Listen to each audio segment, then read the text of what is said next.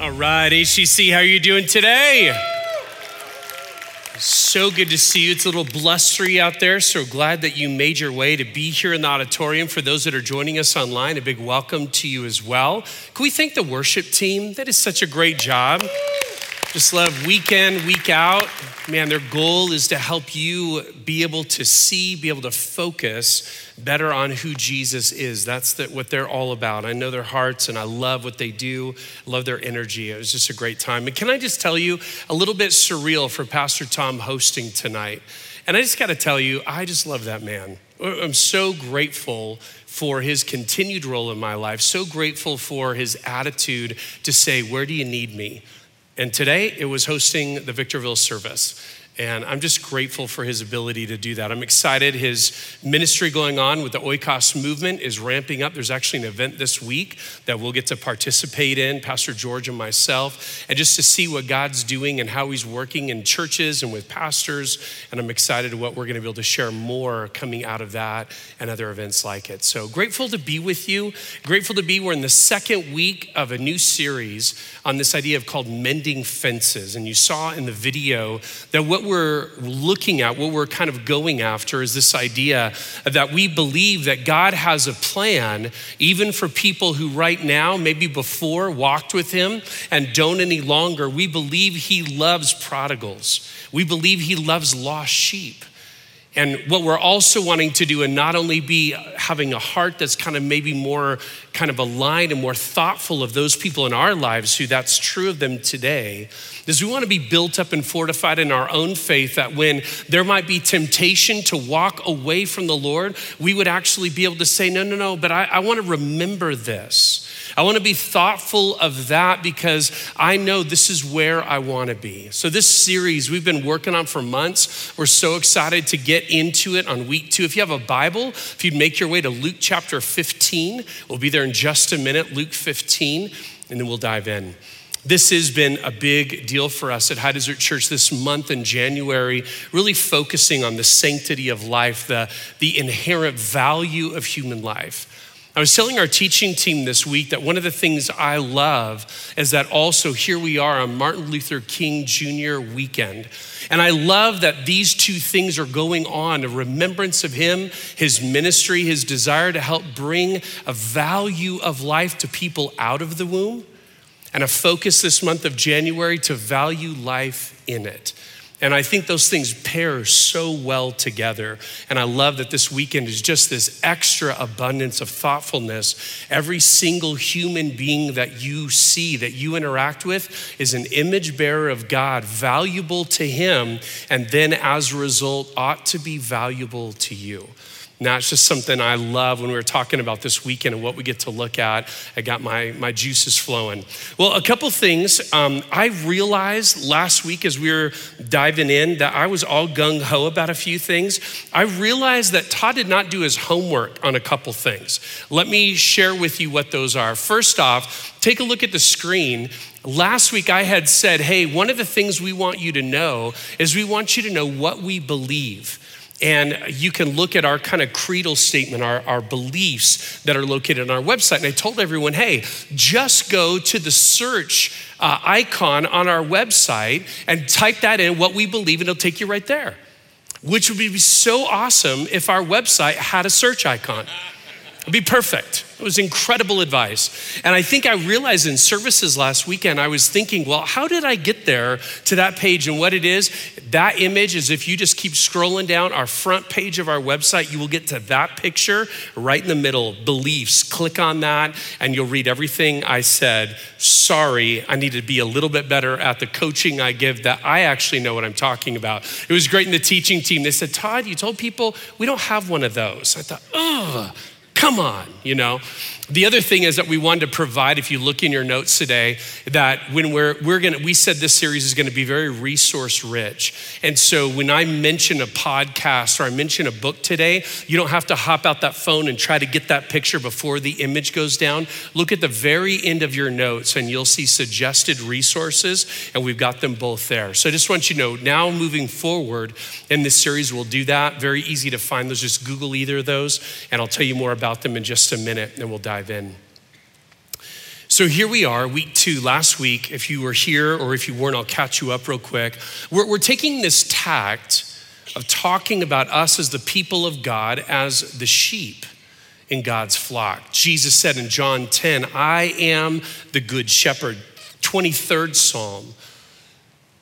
He makes me lie down in green pastures. He leads me beside the still waters. This good shepherd, Jesus says, I am who David told you about. And let me tell you how I care for, how I lead, how I protect my sheep. And so we dove into that concept a little bit, and hence we saw this idea of mending fences. We usually think of mending fences like relationships. I need to reach out and try to do something if there's a rift there. Or also literally, I need to mend the fence so sheep don't keep going out. And that's kind of what this series is really all about and what we're diving into week over week. And as we talked last weekend about identifying that concept and trying to get the motif right now as we kind of take week after week, now we're gonna look at this really the heartbeat. It really is the next layer on the foundation.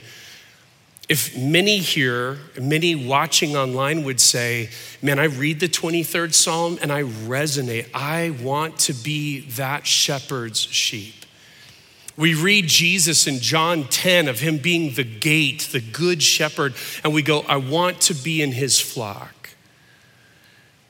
What happened to people who once thought the same thing, but now have rejected their faith and are walking in unbelief? That when they heard the words of the 23rd Psalm, it resonated within them. When they studied or heard John chapter 10 preached, they thought, man, I'm so glad I'm under that shepherd's care. Only now, with whatever's transpired in between, to go, I want nothing of it. I don't want to be in the flock. What happened? What we're going to look at today is we're going to uncover 4 of the most common reasons why people do walk away from their faith. And our goal is going to be twofold. We want to understand the people in our lives. They don't fit a cookie cutter. Everyone's story is individual and often the reasons are complex, but we want to better understand maybe what's going on. And we also want to begin to understand, God, help me, protect me, mend that fence in my life that I don't be tempted to walk away from you. That's where we're going. Let's dive in your notes. Number 1 today, doubt is often significant for both faith and unbelief. Doubt is often significant for both faith and unbelief. I asked you to turn your Bibles to Luke 15. Hold your finger there, but look up on the screen. I want you to take you first to Mark chapter 9. This is a narrative with Jesus, verse 21, and a father, by the way, of a son who's having a very difficult time. 9:21, Jesus asked the boy's father, how long has he been like this? This is a young man who has literally been thrown into fires. This is a young man who is plagued by a demon. From childhood, he answered, it has often thrown him into fire or water to kill him. But if you can do anything, take pity on us and help us. If you can, said Jesus, everything is possible for the one who believes. Immediately the boy's father exclaimed, I do believe. Help me overcome my unbelief. We're only coming at this narrative in a very narrow way, but I want to keep drawing your attention to that last line. I do believe, but Jesus, help me with my unbelief. I think this posture is the first thing we want to talk about as it comes to doubt, and begin to drill down a little bit. And I want to say from the beginning, we'll define the term in a minute, but this idea of doubt often is seen as a kind of a dirty word in Christian circles. Like, oh, you're not doubting your faith, are you? You're not doubting what the Bible says about that, are you? And as though the question is asked that way, you quickly want to backpedal and go, oh, no, not me. I'm right on. In your heart of heart going, no, but I sure am.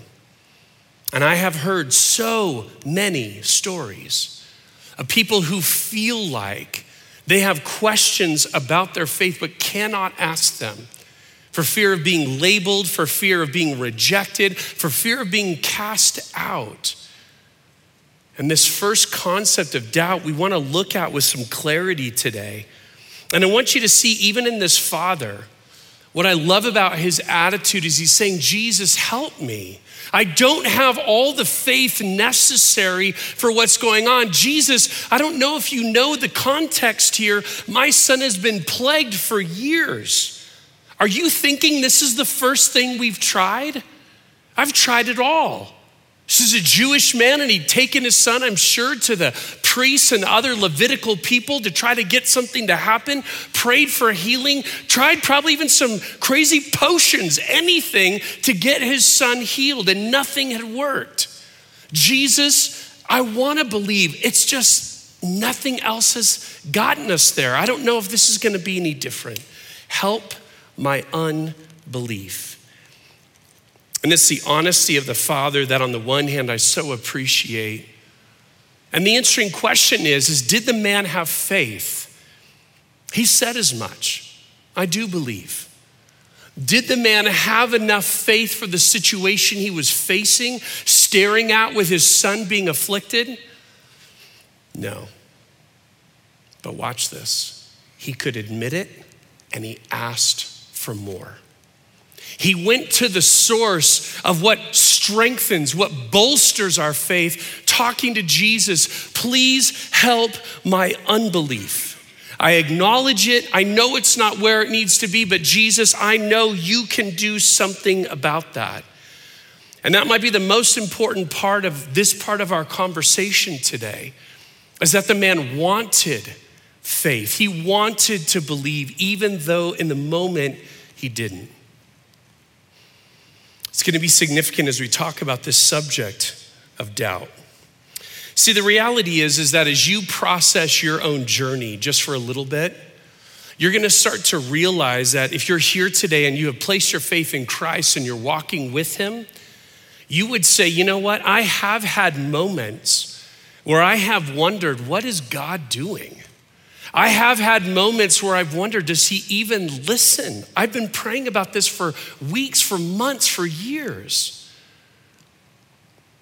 Yeah, I've had moments where I've wondered, God, I don't know what your people are doing. This is craziness. And those doubts have been there, but here's what's happened in that process. Those doubts didn't just sit there and begin to take root. Those doubts caused you to say, I want to understand. I want to get into my Bible and I want to read. What does God's word say about this? I want to go talk to other Christians that I trust, and I want to ask them, what would you say? Help me understand. I want to listen to other pastors. I want to listen to podcasts. I want to read books. And I want to understand better so my faith can be grown. And you would say that doubt has been the catalyst for growth. But can I say the same thing? Almost every single person I have talked to personally who has walked away from their faith would tell me that most often the headwaters of their unbelief was doubt. Doubt that either wasn't addressed, or doubt that in a weird way they didn't want addressed, but wanted to actually go on a course to disprove what they had known all their lives. So doubt is powerful. It's rarely something in the middle. It's powerful. It either draws us to a deepened faith or it draws us to unbelief. And therefore we have to talk about it in a thoughtful way, and we have to look at it through a biblical grid. We'll see what's key to the doubt that we're talking about is the degree to which you say, like the Father said, please help my unbelief. It's the posture that wants to grow, wants to deepen faith versus the posture that might be saying, I'm looking for a way to disprove what I've been walking in for so long. I want out, and doubt is going to be the way to help me. When we talk about doubt in a biblical context, we have to be careful too, because the words in our New Testament that are often translated as doubt are often translated a lot of other ways as well, additionally. And it's all context, right? Like anything we do with Bible translation, it's all related to the context that helps us determine what it is that we should understand. most widely word used in the New Testament translated as doubt is translated in these other ways. This is what it primarily means if you define the word. It means judging back and forth, which can either positively refer to close examination or negatively to overjudging. So this word is neither a positive or a negative word. It's a neutral word, but it can be used in a context that's positive. Like, I'm going to give examination to this thing that I'm staring at versus I'm just going to be so wishy-washy about something, or I'm even going to drive into this area of unbelief based on something that I see or the way that I'm judging it. Look in your notes. A wide range of meanings for the word, most commonly translated as doubt in the New Testament, demonstrates that biblically doubt can take many forms. In your notes, it could be focused evaluation looking for resolve and understanding. That's one way that biblically doubt can be understood. Another way, it could mean a lingering confusion about something that doesn't motivate one to intently search for answers. Just questions that you sit with that you're not motivated to actually find out, what does this mean, or what is the answer to this problem? Or thirdly, it could mean a scrutiny that desires to disprove something. Just like our English use of the word, I doubt it. I'm already weighed in that direction of unbelief, of disbelief. I doubt that's true. You're gonna have to prove it to me. So this word doubt is really important in that in our English Bibles, doubt might show up many ways, but we have to understand contextually it really demonstrates something powerfully. Another word that's translated in our New Testaments only occasionally for the word doubt is fascinating because it's more winful, and I would say to you even sinful, due to the heart attitude at play. It'd be defined as an uncertainty at a crossroad because refusing to choose one way over the other. So imagine that image. You're standing at a fork in the road and you actually have a refusal of choosing one or the other, and you stand square, refusing to go either direction. And one might say, oh, that's someone who's in doubt. That's someone who's refusing to make a decision. I'm gonna say that's someone who's making a choice not to make a decision. And this is a powerful word. I found some quotes from some Christian authors and thinkers that I think will help us trying to understand the nature of doubt. Look at this first one related to what doubt is related to belief and unbelief. Doubt comes from a word meaning to, T-W-O. To believe is to be in one mind about accepting something as true. To disbelieve is equally to be in one mind about rejecting it. To doubt is to waver between the two, so to believe and to disbelieve at once so as to be in two minds. Again, not saying that doubting is sinful and wrong, just saying that's the nature of what doubt is. It is in between two things, not fully able to commit to belief or unbelief. That's from Os Guinness. Another from Lee Strobel. When we keep our doubts suppressed, this is a powerful quote. When we keep our doubts suppressed inside, we unwittingly give them more and more power over us. On the other hand, when we finally let them emerge and face them squarely, it's amazing how often their potency disappears. And by the way, Strobel's own story, if you don't know it, he's all this great stuff related to understanding biblical truth and apologetics. Incredible author, incredible speaker. His own story went from trying to disbelieve to prove untrue the Bible only to lead him to faith. So he's a guy I trust a lot related to the nature and the value of doubt. And finally, Mark Littleton, through doubt, we can learn more than through naive trust. Truth can be tested.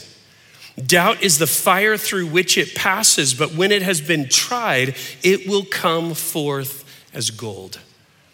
I love these quotes. I came upon them in an article from Lee Strobel, just about the nature of doubt. And we have to be careful on the one hand, not to just assume all doubt is bad. It can be catalytic for powerful things, but to also not be okay with living and letting doubt take root in our lives. I told you we were gonna mention a lot of resources. Here's a podcast I really believe if you are in this place or you know someone who would be, it's called Questioning Christianity by pastor and author Tim Keller. It's on the back of your resource sheet, like I said before. And what Tim does, he takes on 7 subjects, one week sharing about it, and the week following in the podcast or the next episode, having a live Q&A on that topic. And all these topics are huge, just issues. And his whole point is, I care about people who have doubts about Christianity. Let's talk. And I think you'll be really encouraged if you begin to give that a listen. Scripturally, we want to be people, and this is one of the things that I say to people, but can I be real honest? I usually say it in this format. I don't get to talk to people one-on-one about their doubts because they won't come and talk to me. So I've just got to kind of scream it from a stage. But the reality is if you have doubts about the truth and the validity of the Christian life, of the Bible, that's not meant to do alone. That's not meant to do without running to the source rather than running away from it. This is what I love in Acts about the description of the Berean Christians, Acts 17:11. Now the Berean Jews were of more noble character than those in Thessalonica, for they received the message with great eagerness. They heard the gospel, watch, and examined the scriptures every day to see if what Paul said was true. And as a result, many of them believed, as did also a number of prominent Greek women and many Greek men. It's not just accepting what I say or anyone else from this stage, but saying, God, I want to know. And here's the beauty. You have a Bible. Whether it's a paper copy or one on your phone or your iPad or whatever, you have access to read and understand the Word of God. And if you are struggling with doubt, there are people at High Desert Church, pastors, ministry leaders like myself who would love to sit down and listen, who would love not just to kind of blah all over you with all these answers, but just listen to your story, listen to your doubts, and share some of our own. And keep leading ourselves, you and us, back to the Word of God. We believe it is the truth. And so we go to the truth to find the answers. So in our message today, I'm just gonna shorten this part. We could go on, we do a whole series on doubt, and maybe one day we will, but I wanna tell you why I'm gonna shorten it. First, for this reason. We believe we have to talk about the importance of doubt because we've already said it is a powerful entity. It bolsters and grows faith, or it can upend it and destroy it. So we don't want to take it lightly. We don't want to think it's no big deal. And we always want to open the door to say, let's talk. Because we believe doubt has that kind of power. The other thing is we're devoting, if you look on the back of your prayer card of the people you're praying for, and I hope you've added some names. I added some to mine this list this week that I'm praying for. If you notice on the back, the second bullet there, where's it at? Very top, growth track, doubling down in doubt on February 19th. Pastor Brian's gonna spend an entire session, entire growth class talking about when the difficulties come and we wanna kind of get lost in doubt, do we double down instead in faith? And what does that look like? He's gonna walk you through some powerful passages, have a time of Q&A. So please make a point. If that would be helpful to you or if that'd be helpful to anyone in your oikos, please be there February the 19th. I believe it's gonna be at 3 p.m. You'll be glad that you did. Let's move on to number 2 in your notes. 2, Jesus searches for strays. Jesus searches for strays. It's very succinct, but man, it communicates everything. Luke chapter 15, I asked you to have your Bibles there. If you have them out, you can look, verse 1. Now the tax collectors and the sinners, these are the people that are on the outs in society, they were all gathering around to hear Jesus. But the Pharisees and the teachers of the law, the religious elite, they muttered, this man welcomes sinners and eats with them. Then Jesus told them this parable. Suppose one of you has 100 sheep and loses one of them. Doesn't he leave the 99 in the open country and go after the lost sheep until he finds it? And when he finds it, he joyfully puts it on his shoulders and goes home. Then he calls his friends and neighbors together and says, rejoice with me. I have found my lost sheep. I tell you that in the same way, there will be more rejoicing in heaven over one sinner who repents than over 99 righteous persons who do not need to repent. I love this parable because it demonstrates the heart of the shepherd.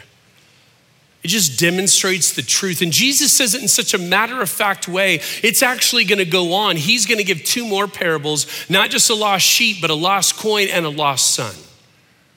The parable of the prodigal son is in this same sequence in Luke 15. But in our case, as we're looking at this kind of sheep-shepherd motif, it demonstrates the heart of the shepherd who says, it's not okay when I have 100 sheep that I only come back with 99. I care and love all of them. And guess what? If there is a stray, most likely it didn't stray because it got lost. I know the text said the lost sheep, it strayed because, I'm gonna go over here. I know the rest of the flock's going that way. I wanna see this. So there's most likely an element at least of rebellion, of doing my own thing. But the shepherd, you don't ever read in the text, the shepherd's just so frustrated. You read the shepherd is deeply in love and wants to go and rescue and is willing to leave the 99 in the open country to go and get the one. This should communicate two important things to us. Number one, it should not ever devalue the 99. They're his, he loves them, he cares for them. But there is an urgency for the one who is lost, the stray. So the other reality is that Jesus's commitment and care for us. Here's the great news. Some of us would say, Todd, I haven't always been part of the 99. Realistically, none of us can say that. We've even sung about it today. Hell has lost another one. I'm free. So the reality is, the great news is that you may be a part of this flock now, but when you were lost, Jesus went after you. And there is no lessening of love. Whether you're with the flock or you've strayed, the shepherd wants you back. This is great news because I believe in this whole process of thinking about straying from our faith. Sometimes what gets communicated is almost what other maybe religions might do is to shun. You're dead to us. You broke faith. We don't want to see you again.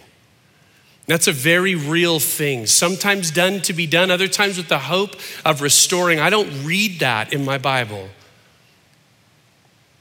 So what we talk about instead as we go, God, there are people in our lives. We've said all along, this series is not hypothetical. Your card will tell you so. This series is all about real people. People that you used to serve with in a local church, people that you used to be in a small group with, people that you see at family gatherings, your son, your daughter. These are real.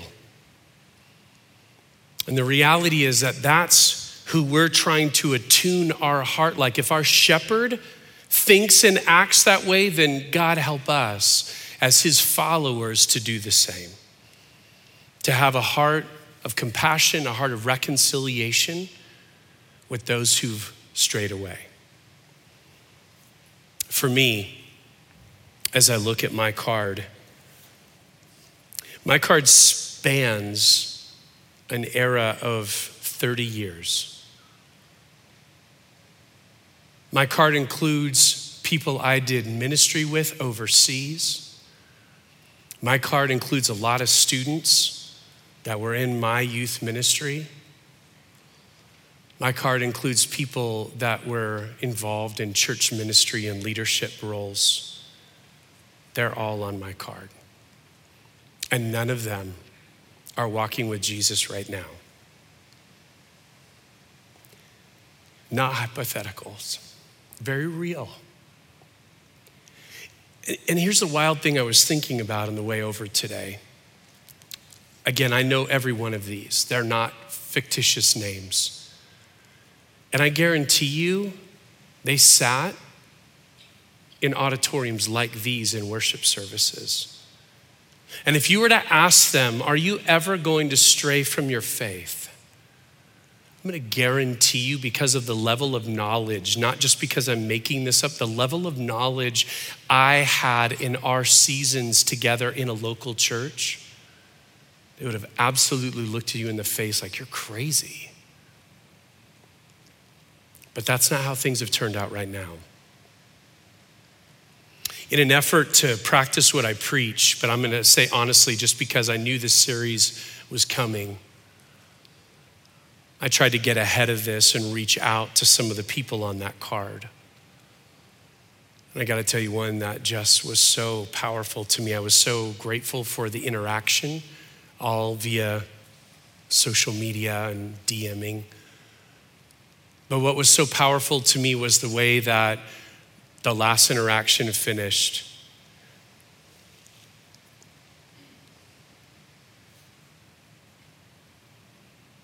Thanks for reaching out. You're the only one who has.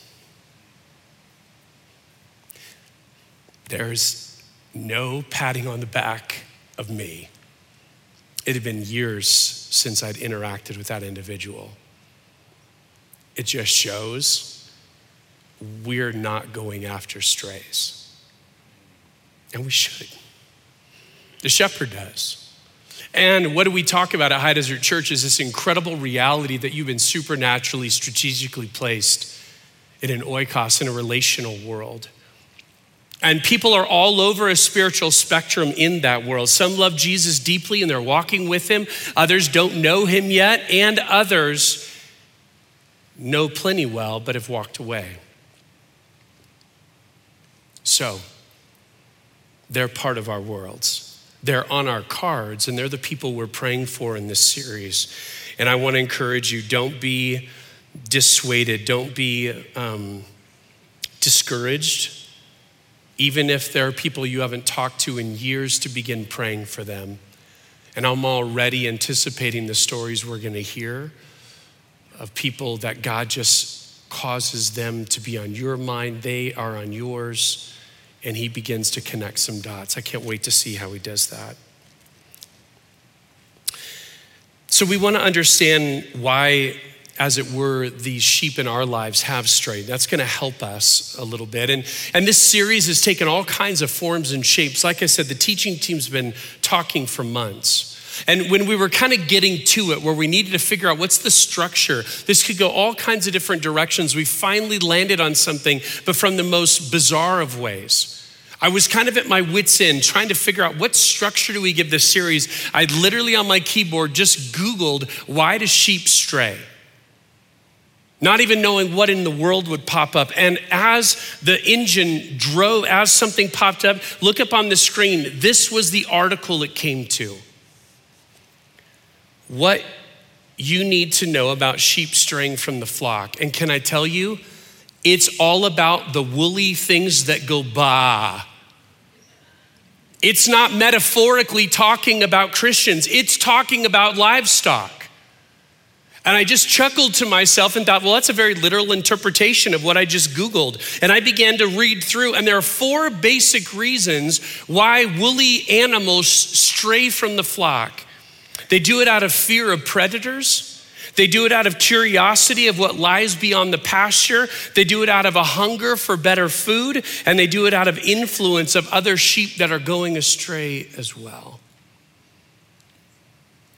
And I gotta tell you, that list hit me like a ton of bricks, because I realized how very similar the sheep of Jesus's flock are to the woolly creatures and why they stray. Look in your notes. Some of the more common reasons why people stray from their faith: fear. And I'm gonna say in our series, not of predators, but actually of the shepherd, in terms of not feeling protected or having been hurt by other sheep. Fear of being hurt again is a big common denominator. Secondly, curiosity. Curiosity of lifestyles and experiences that have been deemed sinful or taboo by followers of Jesus, but I want to go and see. Third, hunger. Hunger for different, often more inclusive truth than what they've been taught. There's gotta be more. I wanna go find it. And finally, 4, influence. Influence of others who have strayed from their faith. And I gotta tell you, when I read that list and began thinking of the stories I'm personally aware of, it blew my mind. Those are 4. They're not the only reasons, and it's often not one reason, but those are huge common denominators of why people who have been a part of the flock of God leave it. And I thought, man, God, that gives us handles. That gives us something to look at. Never to say that anyone fits a carbon copy, cookie cutter reason, but these are significant. They sure have been in the conversations I've had. It's often one of these that is a catalyst that begins the headwaters of moving away to unbelief. One of the terms I need to make sure early on in this series that you hear, one of the terms that's become very significant in the last probably 5 years at least, is the term deconstruction. Deconstruction. And deconstruction, I'm gonna give you a definition in a minute, but just understand the idea that it's basically saying that I'm looking at things in my life. I'm in a place of maybe significant doubt. I'm beginning to get very curious about other things. I have friends that are going in a direction who were with Jesus and they're now not. I'm wondering, I've heard a lot of things my whole life. I'm not sure they're true. And what begins to happen is to kind of take one's faith down to the studs, which I'm gonna say is not inherently a bad thing. But I remember a great conversation I had with my friend Tim, who would talk about deconstruction positively. And I asked him this question. He said, Todd, for me, it was powerful. I'd grown up in a Christian home. I'd taken so much for granted. I had to get down to the foundation to build it back up. And I said, but Tim, let me ask you this. As you were deconstructing your faith, was the word of God authoritative on your journey or not? He said it always was. That's the difference. That's the difference. There's a book that we're gonna recommend to you in this series, but listen to a quote from Lisa Childers. The book's called Another Gospel. Listen to how she defines it. Deconstruction is the process of systematically dissecting and often rejecting beliefs you grew up with. Sometimes the Christian will deconstruct all the way to atheism. Some remain there, but others experience a reconstruction. But the type of faith they end up embracing almost never resembles the Christianity they formerly knew. And by the way, this author says that from experience, not a hypothetical. I've listened to her book, powerful. So the reality is this, is that as we examine faith, we always do it in the context of truth.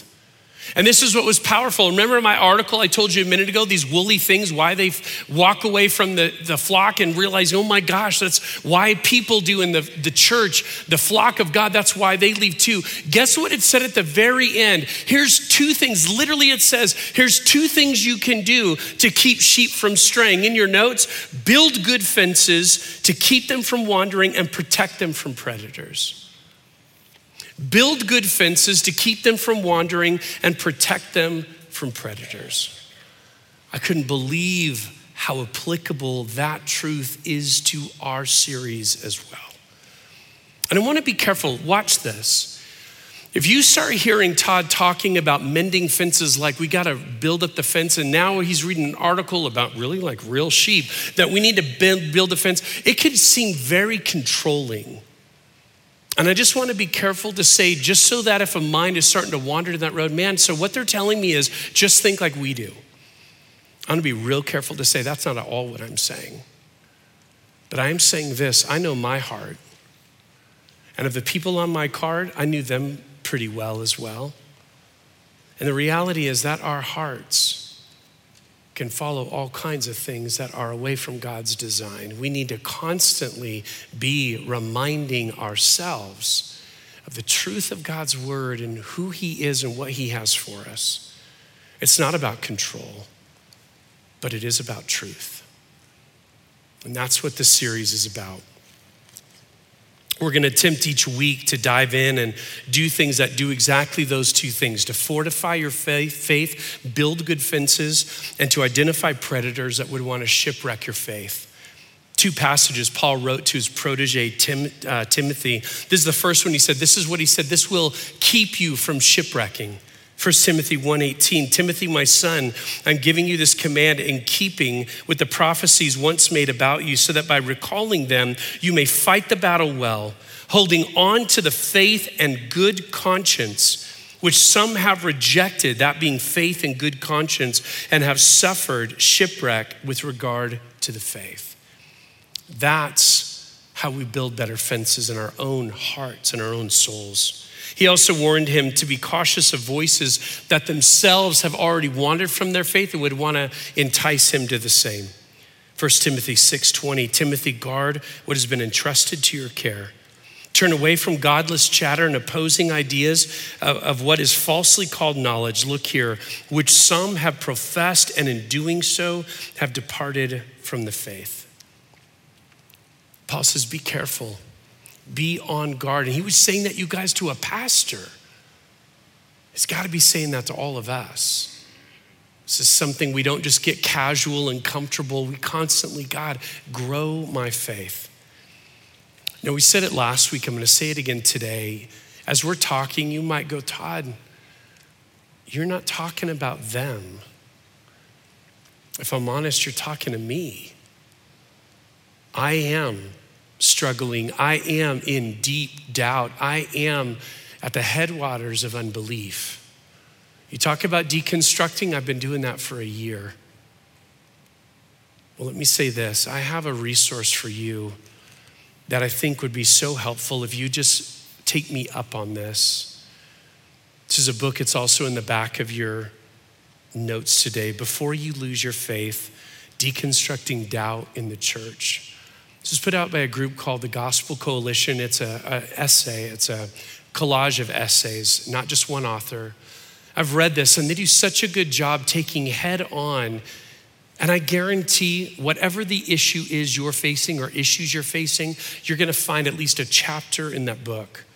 And I don't want to say, I'm glad you're here, here's a book. Can I just say, I'm glad you're here. I'm glad you're here with God's people trying to process in community. What do I do with this? And I want you to hear so clearly from me, you are welcome. Be here, be listening, be asking good questions, spend some time with some of our pastors, let us help. Finally today, number 3, the Bible instructs us in how we should respond to those who stray. I'm gonna be real quick, I promise. The Bible instructs us into how we should respond to those who stray. Jude, it's only one chapter, Jude verse 22. Be merciful to those who doubt, save others by snatching them from the fire. To others show mercy mixed with fear, hating even the clothing stained by corrupted flesh. This is actually where this series started. I looked at the book of Jude, and it's a quick read. You read the whole thing in 5 minutes. And I was interested in just really what it's doing is it's giving current day warnings to the early church. Steer clear from false teachers. They are everywhere. Be careful. Jude chapter 4 says this, those who pervert the grace of our God into a license for immorality, and deny Jesus Christ, our only sovereign and Lord. So the whole book is steer clear from false teachers and be aware they're everywhere. And what it does, it goes through the history, literally of time, of those who have walked away or led other people away from God towards unbelief. It's a powerful 5-minute read. But as I read it through, I realized, man, this is laying a foundation for what we need to talk about that includes false teachers and those who'd influence us wrong, but it also needs to be a series that talks about, God, how do we reach out? And what's powerful is these 2 verses I read you from Jude lay that out. It gives us an understanding. Look at the different realities. And I think when we know that this book, this short book, was written to raise the concern of people who were falling to false teachers, then we could look at these 3 ideas. Maybe for those who are considering heresy, I'm listening to aberrant teaching, I'm listening to pseudo-biblical ideas. That's where Jude says, Reach out to them. Show compassion. Be merciful to those who doubt. They're in that place of beginning to reconsider. To another group who's already following those heretical leaders, they're already listening. They're already getting in line. Maybe that second phrase, save others by snatching them from the fire, and they're going to get burned. Reach out now.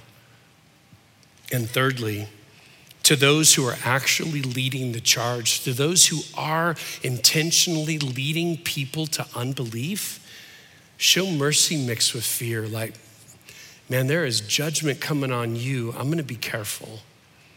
In your notes, one of the most often asked questions about how to relate to those in our relational worlds who've wandered from their faith is on this topic. How should I treat them? To what degree should I associate with them?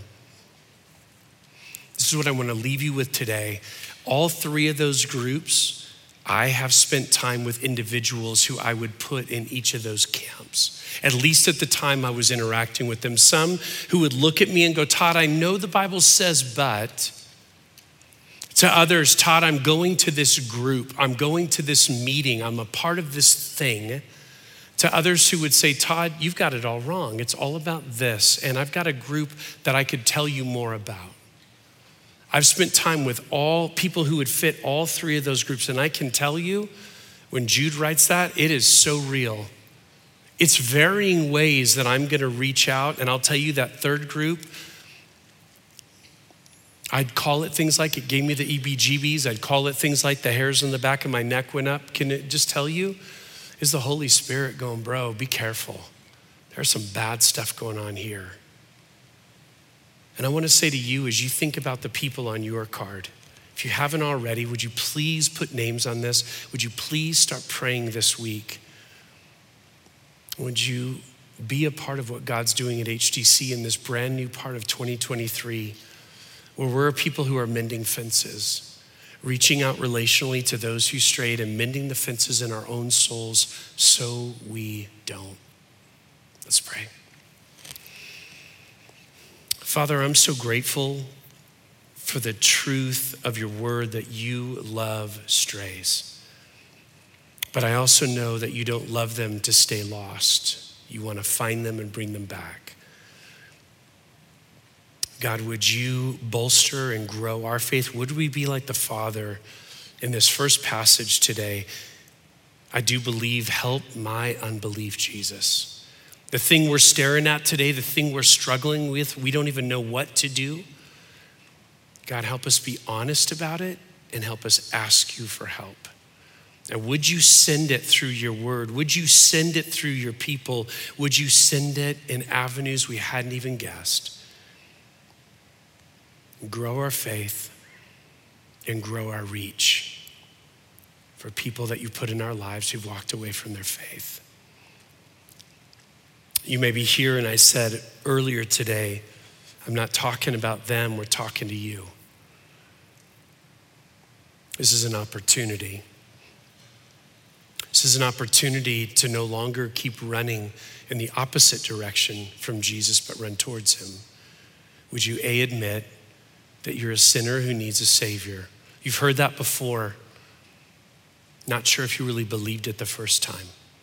Would you believe that this Jesus, this good shepherd, he did exactly what the Bible says, and he did it for you. Went to a cross, died a substitutionary death in your place, was raised supernaturally on the third day.